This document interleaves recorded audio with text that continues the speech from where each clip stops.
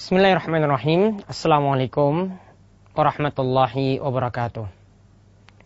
Para pemirsa sekalian, saat ini kita akan melihat satu pembahasan yang penting dalam masalah haji.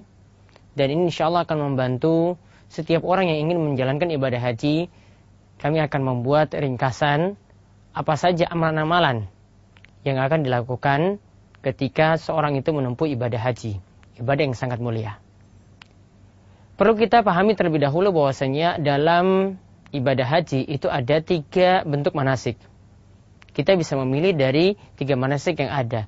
Namun salah satu manasik itu yang dipilih oleh para ulama dan bahkan mereka punya perbedaan pendapat manakah manasik yang terbaik. Intinya di sini ada 3. Yang pertama adalah manasik tamattu'. Kemudian yang kedua adalah manasik qiran. Yang ketiga adalah manasik ifrad. Kita tilik terlebih dahulu manasik ifrad. Itu artinya niatannya ketika berangkat itu adalah haji saja. Dia sudah pernah melakukan umrah barangkali. Ya, dia sudah pernah melakukan umrah barangkali. Dan ini biasanya dilakukan oleh orang-orang yang berada di sekitar Jazirah Arab. Karena mereka sudah seringkali bolak-balik untuk melaksanakan umrah.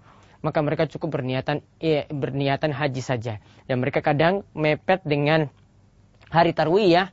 Baru mereka datang ke tanah haram, datang ke Masjidil Haram ya untuk melaksanakan ritual-ritual ibadah haji yang ada. Kemudian yang kedua adalah ibadah qiran. Itu artinya niatannya sekaligus haji dan umrah. Ya, sedangkan yang ketiga itu adalah manasik tamattu', yaitu dia berniat untuk haji sekaligus di dalamnya juga ada umrah. Namun kenapa disebut tamattu' di sini? Karena ada bersenang-senang tatkala itu. Ini agak sedikit berbeda dengan qiran. Kalau qiran tidak ada bersenang-senang di situ. Maksudnya bersenang-senang di sini adalah jadi terlebih dahulu orang yang ingin melakukan ibadah manasik tamattu ini melakukan umrah terlebih dahulu sampai ibadah umrahnya itu rampung. Ya, baru setelah itu dilanjutkan dengan ibadah haji. Namun di antara ibadah umrah dan haji di sini ada selang waktu dia bisa bersenang-senang dengan memakai pakaian bebas dan juga dia bisa berhubungan intim dengan istrinya. Dia bisa melakukan perbuatan-perbuatan yang saat ihram itu terlarang.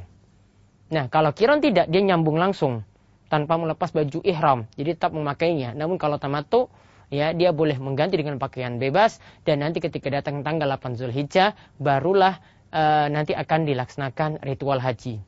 Intinya di sini para ulama memilih yang lebih bagus adalah tamattu karena Nabi SAW ingin melakukannya. Makanya sekarang yang kita bahas adalah skema manasik tamattu, dan inilah yang biasa dipilih oleh jemaah haji yang berasal dari tanah air kita. Kita lihat para pemirsa sekalian bagaimana rangkaian cara melakukan manasik tamattu ini. Kita mulai, yaitu tamattu nanti akan dimulai seperti ibadah umrah juga, ya. Jadi kita akan mulai dari ibadah umrah terlebih dahulu. Nanti baru di situ nanti ada ibadah haji ketika datang 8 Zulhijjah. Ya, saat kita ingin datang sampai ke, biasanya kalau dari Indonesia itu langsung berangkat menuju Jeddah langsung ke Madinah. Ya, maka dari Madinah nanti mereka mengambil mikot, yaitu di tempat yang namanya Bir Ali. Ya, tempat yang namanya Bir Ali saat ini disebut dengan nama tersebut untuk berihram untuk umrah. Jadi ketika itu disunahkan untuk mandi, lalu berpakaian-pakaian ihram, laki-laki dengan pakaian atasnya warna putih, ya pakaian bawahnya juga warna putih, dengan cuma 2 lembar kain saja. Kalau perempuan seperti pakaian yang mereka sehari-hari gunakan. Tapi di situ tidak boleh nanti setelah berihram tidak boleh memakai wangi-wangian dan larangan-larangan yang lainnya. Jadi berniat berihram. Saat itu mengucapkan labbaik umrah. Ya, labbaik umrah. Yaitu maksudnya untuk umrah terlebih dahulu. Ya. Nanti ketika itu dia sudah bisa berniat langsung kedua-duanya, tapi yang pertama kali dia niatkan di sini untuk umrah terlebih dahulu.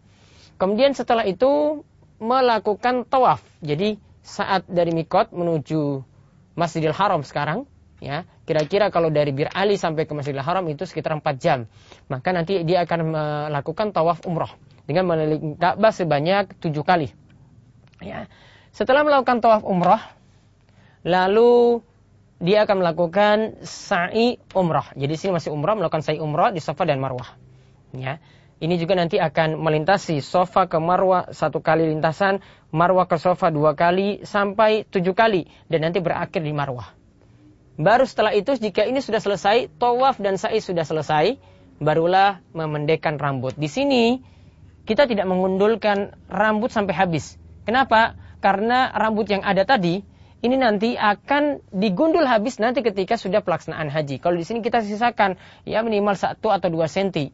Ya 1 senti biasanya tukang cukur yang ada di sana itu mengetahuinya. Ya, baru nanti disebut di sini tahallul untuk umrah. Nah, setelah tahallul ini dia boleh memakai pakaian bebas. Nah, setelah itu jadi biasanya di sini misalnya datang pada bulan Zulqa'dah. Maka dia mesti menunggu sampai bulan Dzulhijjah sampai 8 Dzulhijjah pada hari tarwiyah. Di situ nanti dia mengenakan pakaian ihram kembali. Ya, dan nanti saat itu dia berniat untuk berhaji, ya, dia mengucapkan labbaik hajjan. Ya, Allahumma labbaik hajjan, ihram untuk haji. Dia bisa mulai dari pagi harinya atau siang harinya. Yang penting tidak masuk sampai tanggal 9 Zulhijjah. Ya. Lalu setelah itu biasanya dari hotel ada beberapa jamaah yang berinisiatif ya untuk berangkat menuju Mina untuk melakukan mabit, dan di situ disunahkan mabit di Mina pada hari tarwiyah. Ya, mabit di Mina pada hari tarwiyah. Baru setelah itu beranjak menuju Arafah, padang Arafah pada tanggal 9 Zulhijjah.